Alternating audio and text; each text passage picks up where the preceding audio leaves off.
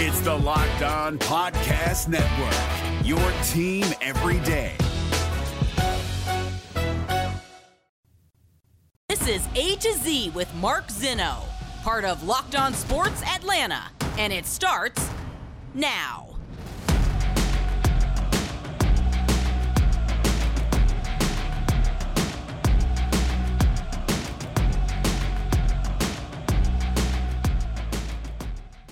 Good afternoon. Welcome to A to Z here on Locked On Sports Atlanta, where today I tell you it's not just an issue for one of Atlanta teams. Welcome in. We are live here on this Tuesday. Welcome back. Hope everybody had a wonderful Memorial Day weekend, got a chance to spend some time outside in the beautiful weather, got to enjoy some loved ones, and of course, hope you took a moment to pay your respects to our fallen heroes and service members all across America and their families throughout history. So all that out of the way. Again, welcome back. It's great to be with you guys. Give us a follow on Twitter at LockedOnATL. Of course, you can follow me at Mark Zinno, MarkZinno. And Aaron Freeman, Locked On Falcons, will join us. We'll get an update from him on where things are as we start to get into the OTA season. Of course, the Braves continuing to struggle. Shovels of wisdom all coming up.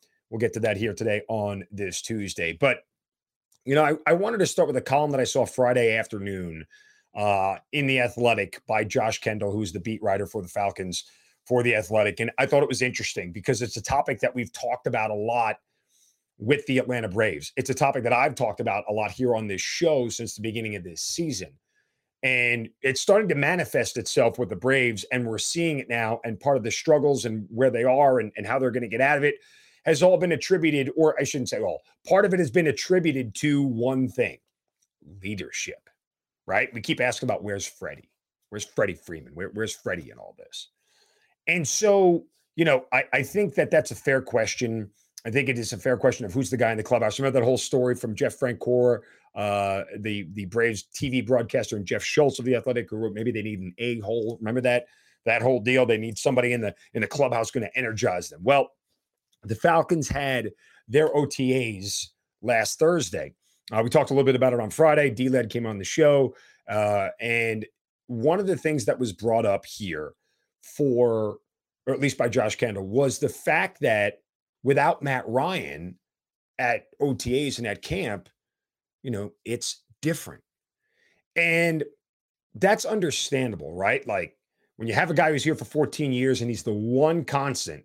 Matt Ryan has now been here for 3 coaches. He's been here for 2 GMs. He's been here for a whole bunch of changes.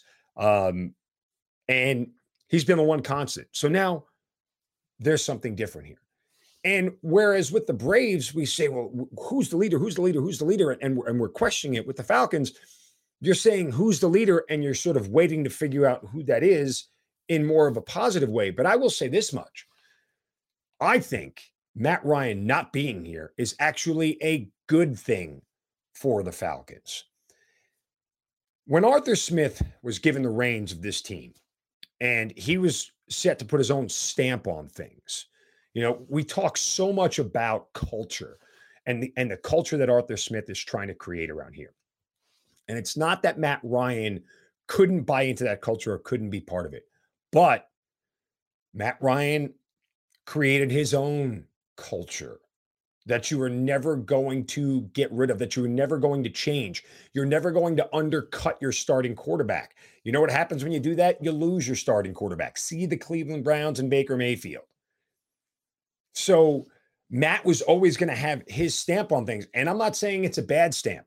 What I am saying here is that for Arthur Smith, a guy who wants to change the entire culture of this team, it is not easy to do when you have previous cultures and players from previous cultures still doing things a different way or doing things their way because that's what they've always done for 14 years.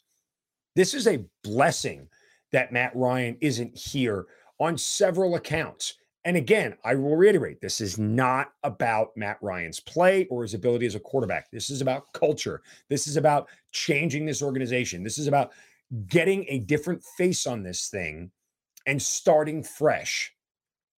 You don't get into a new relationship and leave pictures up of your old girlfriend. It's a bad idea. You don't get married and still hang out with your ex-wife on a routine basis if you don't have kids together. I mean, if you have kids together, it's different, but you get the point. Like, you don't just keep things from the past around. You turn the page, you start new. And that's where things, I think, for the Falcons can get better with new leadership overall, new on the field leadership. Now, again, there's not like a clear individual who's going to do this, right? There's not a leader. And I know we talk about Marcus Mariota and what he can do and how much he is, a guy that may be able to take over the reins and whatever. I don't even know who it is and who's it going to be. I think that there is a certain amount of, let's figure this out. Let's see what cream rises to the top. Let's see if there's anybody who provides any sort of leadership spark for this team. And I wouldn't even rule out some of the rookies. Maybe Arnold Ebiketie is a guy that brings that leadership quotient to this team that they were missing, especially on the defensive side of the ball. Maybe Kyle Pitts steps up. Maybe we start to see the quiet kid all of a sudden start to get a little bit, find his own voice a little bit and start to be a little bit more of a leader. Julio was never a rah-rah guy, but you knew he was a leader. People in the clubhouse followed him. Locker room. Sorry, get my sports confused. So whoever steps up, and somebody will, and if nobody does, guess what? You keep searching for that guy. And the good thing here, and here's the difference between the Falcons and the Braves and the leadership void. The leadership void with the Falcons, okay, if it doesn't get filled, that's okay, because you still have time to look for it and there are no expectations. With the Braves, you're running out of time and there are massive expectations. So that pressure gets felt by everybody. In a situation like the Falcons, you can sort of spread that whole thing around. You can sort of spread that whole sort of pressure to everybody of who's going to be the leader and share the load. And sometimes that makes a team come together better. Sometimes they coalesce better because everybody is carrying a little bit of the load and it's not all just on one person. I have been positively pumping up Arthur Smith as a coach, and I'm excited to get out to camp finally again and see him and talk with him and get a chance to sort of get a more of a feel for where his head is. I had a really good relationship with Dan Quinn while he was here, and we got a chance to chat a little bit away from football, and you get a little bit more of a sense of who he is and things of that nature. And I hope to develop that with Arthur Smith, but the sense that I get now just from afar is that he's all business and he makes clear expectations and he's not afraid to tell you what he thinks and be the leader that you need him to be. A lot of guys sometimes when they first get in, they want players to like them. They want first head coaching job. They want to make an impact. And there's a lot of different ways they go about doing that. I get a sense that Arthur Smith just puts his head down and goes to work every day, which is something that, would be contrary to what you'd think, being the fact that he is the son of the guy who, created FedEx. So we'll see how that all comes to pass and all shakes out once the season starts. And these OTAs should start to tell you a lot. All right, coming up next, more on the Falcons and Aaron Freeman. He will join us. Plus, how nervous are you about the Braves? I'm getting there.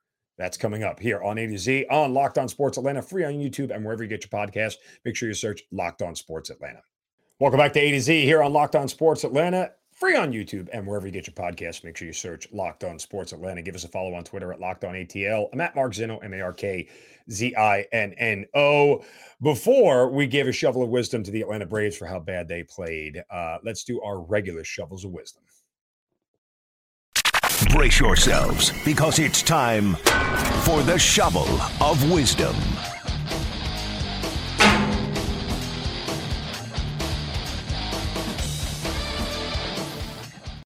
Yeah, that's right. You know how we do it. Time to whack somebody upside the head with a shovel. If you'd like to do so, you can tweet me at Mark Zinno. Use the hashtag shovel of wisdom. And today my shovel goes to Paul Pelosi. Yeah. You guys know Paul Pelosi? If you didn't before this week, I didn't know Paul. I do now. Paul Pelosi happens to be the husband of House Speaker Nancy Pelosi. And, Paul got in a little bit of trouble over the weekend, over Memorial Day weekend. He was arrested for alleged drunk driving after two vehicle collision The 82-year-old was driving a 2021 Porsche. It was hit by a 2014 Jeep as Pelosi's car tried to cross a state road in Napa County. Yeah. Here's the thing. When you are like the husband of a elected official, you have to kind of act like an elected official if you're not one. According to statements, he was attending a dinner party, left the party about 10:15 to drive home, which he described as, quote, a short distance away. It's always a short distance away. Yeah. Mm. There's a lot going on in politics right now, and if you're a House Speaker Nancy Pelosi, the last thing you want is your drunk husband crashing into walls and other cars and things of that nature. And, well, hey, have at it. All right, there you go. Okay, let's get to the Atlanta Braves because they also could use a shovel of wisdom and maybe wake them up. Yeah, there you go. So, bad game yesterday defensively, and Spencer Strider looked great, all things considered. If you're into the gambling world, as soon as they start putting K props up for Spencer Strider, hit the over until the market corrects. Trust me, I'm already eyeing his next start and hitting the over on the K prop. So there's that. But again, it's the brand of baseball that they're playing to me that is really really troublesome. Like that's what is frustrating. This isn't about them not being able to get over 500. This isn't about them not being able to look like the best team in baseball. They just don't seem to be playing a good brand of baseball right now. Like the games that they lose, it's like they lose convincingly, right? Like it's the game against the Marlins, that Saturday game that they lost 4-1, or was it Sunday? I forget which one it was. But anyway, Sandy Alcantara looked phenomenal, right? Like he just dominated the entire team. It wasn't close. I know it was a close game for a better part of it, but it's just the lineup looks so ineffective. You look at last night against the Diamondbacks. You have some bad fielding and just mistakes that don't need to happen, and you lose to a team like the Diamondbacks that's struggling as well. They've fallen below 500, and so this is the stretch right now that they're supposed to start to get right. I've talked to you guys about this. Here we are, right? We're a day from June. According to me, almighty me, they have 2 weeks to get right. They have 2 weeks to fix all this and get above 500. You're playing Colorado next below 500, Oakland, who's terrible, Pittsburgh, who's terrible, Washington, who's terrible. And by the end of that series, it's June 15th. And then you even get 3 more against the Cubs, who are also struggling. This is the stretch where it has to happen. It absolutely is the stretch where it has to happen. If it doesn't, you better be prepared for us to be talking about how to get this team back to the postseason because it's not going to be pretty. Like it's not a situation where this starts to get good for the Braves, and that's problematic, man. I mean, I don't know. You call up Michael Harris from Double A, and it's very contrary to what this organization does. They slow roll the heck out of everybody, bringing them to the majors. And they wait. You bring them up. Why? Because you needed to shake up the lineup. You needed to shake up things from top to bottom and start letting guys know, hey, if you can't perform, you're not going to play. And this is not what a championship caliber club looks like. If you're crying out loud, during this next 2 weeks, at some point, win 3 in a row. Like, let's just start there. Win 3 in a row. I mean, that's all you're really asking for. That's how you really start a winning streak. Win 3 in a row. So I am, very much a guy who looks at this and goes, the writing is starting to get on the wall here. We're post Memorial Day, and I get why people are upset at this point, but we need to see something different from this team. And if they can't get right, well, I am curious to see how the organization does things. A lot of high-level teams would make wholesale changes, would start to really address some of the major holes. And I feel like they did that this offseason. And, well, guess what? It didn't work. And that's where we're going to be on June 15th if we haven't figured this thing out. That's where we're going to be in a situation where we have to start looking at ways to fix this team sooner rather than later. And that's an uncomfortable spot for a defending World Series champion. Coming up next, Aaron Freeman, Locked On Falcons. We'll get back into the Falcons and where we're going from here. Who's the leader on this team coming up in 2022? That's next right here on A to Z on Locked On Sports Atlanta, free on YouTube and wherever you get your podcast. Search Locked On Sports Atlanta. Welcome back to A to Z, finishing up here on this Tuesday with our good friend. You can hear him and even see him on our Locked On Sports Atlanta network on YouTube. Make sure you subscribe and like there, but you also listen to the Locked On Falcons podcast. It's Aaron Freeman joining the show as he routinely does. Aaron, welcome back, brother. Good to talk to you. Always fun to talk with you, Mark. I commented today earlier about the top of the show about there was a column in The Athletic over the weekend about, with Matt Ryan being gone, it's different, right? Like seems to be like a leadership void on the team this year. And I actually think that's a good thing. And this, this isn't about Matt's play, but Matt being gone is actually better for this organization at this point. Like, I don't want any vestiges of anything that was before sort of still hanging around. And anytime you have your quarterback and your starting quarterback who's been around as long as Matt has, Matt's doing things Matt's way. Like, the coach can interject whatever they want, but if Matt isn't 100% bought into what the coach wants, guess what? Guess who they all follow? The quarterback. And so from a certain standpoint, I actually think Matt being gone kind of helps the culture change that Arthur Smith is trying to bring about. Am I wrong? No, I think that's a fair assessment of things. I know you've been a big advocate of, a clean break, a refresh, a restart, however you want to call it. And I think that makes a ton of sense for the Falcons to go in that direction. And you have an opportunity for some new voices to emerge because obviously this new regime is looking to build something up differently. Obviously, you still have some guys like Jake Matthews and Grady Jarrett in the locker room that a lot of these young guys are going to be looking towards. But certainly at the quarterback position where, that's the prime leader in your locker room, I certainly think the Falcons will be looking in a new direction. People like Marcus Mariota and Desmond Ridder will have an opportunity to assert themselves this year and in the future. I know I've said this to several other people who've come on this show. And of course, you've already heard this because what do you do every day when you get up? You listen to A to Z. It's like the first thing you do, right? I mean, Absolutely. Get up out of bed, feet on the floor, hit the can real quick, and then pop in A to Z. I kid. But I am not going to give a pass to Arthur Smith or to Kyle Pitts or to even Drake London to a certain extent for having non-productive years. Like, you drafted Kyle Pitts knowing that Matt Ryan wasn't going to be the quarterback at some point and you were transitioning to somebody else. Like, that was the reality you knew was going to happen, right? And you drafted Drake London knowing Matt Ryan wasn't going to be your quarterback. And you did that 2 years in a row in the first round. If you failed to address the offensive line because that was the biggest problem on the offense, I'm not going to give you a pass for not putting up good numbers. Like, Kyle Pitts needs to progress.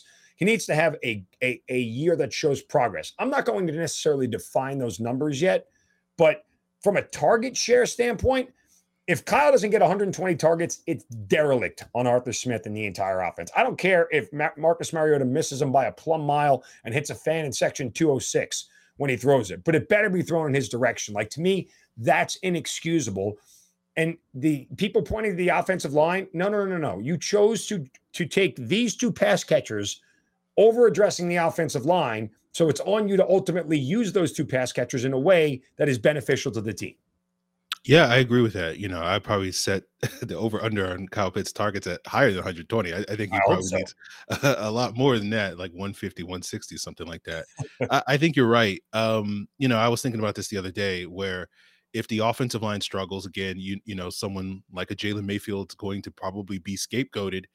And I kind of look at it like this, where like, it's not Jalen Mayfield's fault that he was kind of rolled out there before he was ready. And so I feel like one of the things that we may wind up seeing this year, if the offensive line doesn't show the progress that I think a lot of people are hoping, and clearly this coaching staff believes they can, is you'll see a lot of people pointing the fingers at the individual offensive linemen. And I kind of flip that and say, like, it's not their fault that they're not good enough, right? Like, they're doing the best that they can. It's really the people making the decisions, the Arthur Smiths, the Terry Fontenot's, that if this offensive line struggles, it's really on them more so than the individual components of that offensive line. And so I'm kind of there with you on that front. I think this team, has made some decisions. Certainly we can question some of those decisions, particularly with the investments in the pass catchers and maybe not as many investments on the offensive line and a running game where we know this Arthur Smith offense is kind of predicated off of. And so it's going to be a tall order for Arthur Smith to kind of maximize this group in this running game and this ground attack to see if he can do that without necessarily having the horses. And so if they don't, that's really on him. If they do, that's also on him, and he'll deserve a lot of the credit as well. Yeah, 100%. Literally, it'll be 3 yards in a cloud of dust. Like, it's a 3-step drop and throw it to the tallest, biggest guy you could find and hope for the best, right? That's the offensive plan. I'm looking at the calendar right now. It says May 31st, which means tomorrow is June 1st, and post June 1st cuts. How much longer is Deion Jones a Falcon? I don't know. I mean, the thing I've been thinking and the thing I've been talking with people about is, him being sidelined with this injury is very convenient for the Falcons because if and when we get to mandatory minicamp in a couple of weeks, like, he doesn't have to show up, which is a good thing for the Falcons because everybody's sort of telling me that the Falcons are prepared to move on. And at some point in time, they will move on from Deion Jones, whether it's a trade, whether it's a release. It sounds like from everybody I've talked to, no one really thinks a trade is going to develop at any point in the next couple of weeks. So he's going to trade for an injured guy. Yeah. So I think he'll probably get released at some point. When that time is, if it's, Friday or whatever the case may be, that's possible. If it's later this month, if they wait till training camp, hoping that something develops via trade talk or whatever, like somebody gets hurt or whatever, and once he starts to get healthy again, there's a necessity for him. So yeah, it doesn't seem likely that Deion Jones will be there day one of training camp, whenever that is, July, whatever. But your guess is as good as mine between now and then, when the Falcons will decide ultimately to move on. I mean, look, I hate to assume the worst of people, right? But the timing feels nefarious. Like the timing of understanding the injury and everything, unless the Falcons knew about it and purposely waited OTAs to announce it, which I couldn't understand why. They are the ones on the bad side of it, right? Or again, and the only reason they're willing to make this announcement now at this point in time is because they've exhausted every trade possibility and nobody wants it. Because if you're the Falcons, you would not announce that a player you're trying to trade is hurt, right? Like, that's not what would go on ever. And so from that standpoint, the timing is certainly curious. And Deion, from a guy who's already got money in his pocket, may be willing to turn around and just go, guess what? I don't care what kind of situation this puts you in. I'll be here for my roster bonus. I'll be here for my training camp bonus because I'm hurt. You can't not pay me, kind of deal, right? Yeah. That makes sense. Deion Jones potentially makes out like a bandit here because if they wind up releasing him, he gets to choose where he gets exactly. To go. Yeah, right, 100%. So I mean, either well played by Deion or poorly played by the Falcons, or maybe a combination of both. Who knows? Well, he's got Drew Rosenhaus as his agent. Yeah, he's no dummy, right? I mean, he's been around a while. For a while. He's seen a couple of these things go in his athlete's favor. Defensively, I am curious to see what the lineup looks like out at OTAs. Like, are we thinking like it's Ebiketie and Grady Jarrett on one side next to each other? Like, that seems like the smartest play to me. With Ebiketie outside him, at least you're putting all your best players on one side. Yeah, sure. It's easy to scheme against, I guess, to block it, but why not run with it? Yeah, that makes total sense. One of the things I noticed watching Ebiketie at Penn State was he wasn't as great running stunts. And so I know that was something that Lorenzo Carter did really well with the Giants last year, particularly down the stretch when he was getting a lot of those sacks and pressures.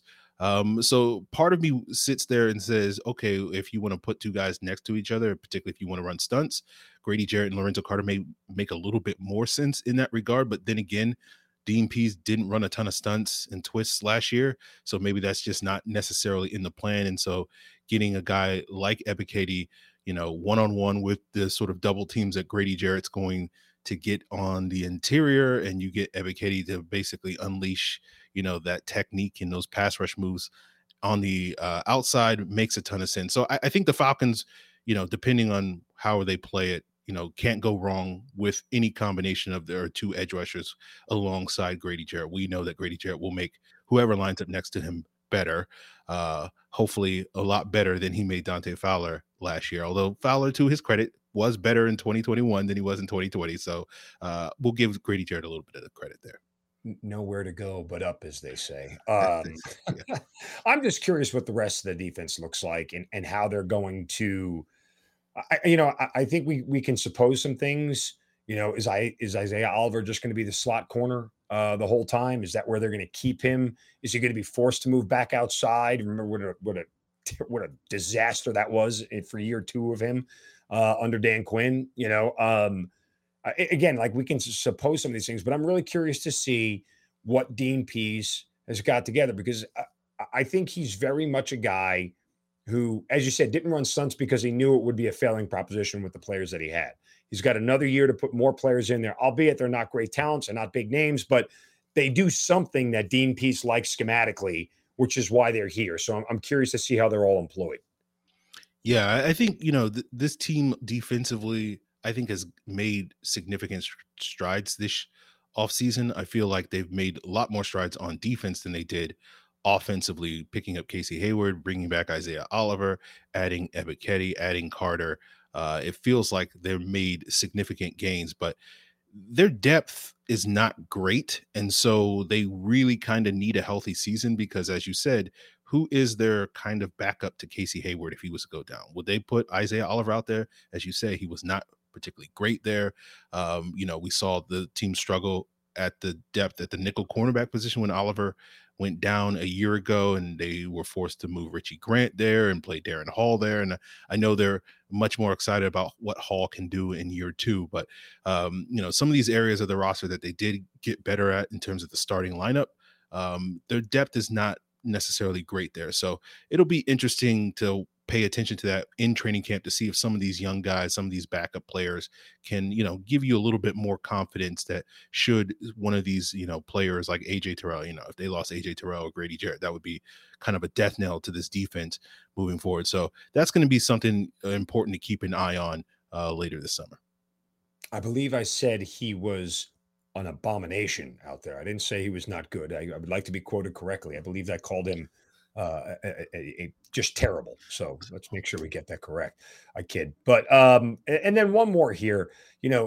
I believe this team will be more competitive than people are giving it credit for. And I attribute that to Arthur Smith. And I've said this repeatedly, that I don't think it's look, if they split with the Saints and the Panthers, 6 wins for this team wouldn't be entirely out of the realm of possibility. And if you can do that and get 1 win less than when you had with Matt Ryan on this team, that is a massive coaching job done by Arthur Smith and Terry Fontenot as far as putting a roster together.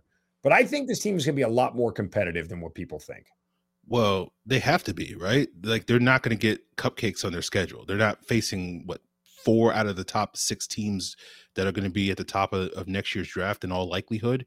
Right. Maybe Pittsburgh's up there, maybe Chicago's up there, but you're not getting a whole bunch of cupcakes like you were getting last year when you had like the 3rd or 4th easiest schedule in the league. You got the 9th hardest schedule in the league. And, last year we saw this team really struggle against the playoff caliber teams, getting blown out by teams like Dallas and New England and, struggling against Tampa Bay. And they're facing a whole lot of those teams: Cincinnati, Baltimore, the Rams, Arizona, Tampa Bay, of course, New Orleans. Like, they have to be more competitive in these games against some of these quality opponents. So if they're not, that's a big, big problem for this Arthur Smith regime moving forward. We can't see any more 43-3 blowouts this season. No, certainly not. Follow him on Twitter at FalcFans. That's FALC fans. Aaron Freeman, host of Locked On Falcons. Always great to spend some time with you, brother. I hope you had a wonderful Memorial Day weekend. We'll do this again real soon. Absolutely. All right, there we go. And that'll wrap things up for us here today on this Tuesday. Certainly appreciate you guys making A to Z your first listen every day. Make sure you guys check out Hitting Hard with John Chuckery and ATL Day Ones with Jarvis Davis and Tanitra Batiste, and all the great shows we have here on the Locked On Sports Network, Locked On Sports Atlanta. On Twitter at Locked On ATL. Of course, I'm at Mark Zinno. Back tomorrow. Another great show. You guys have a great day. Don't get any crap from anybody. See ya.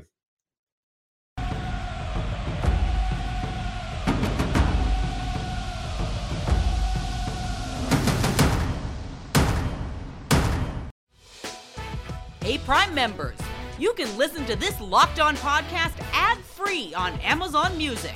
Download the Amazon Music app today.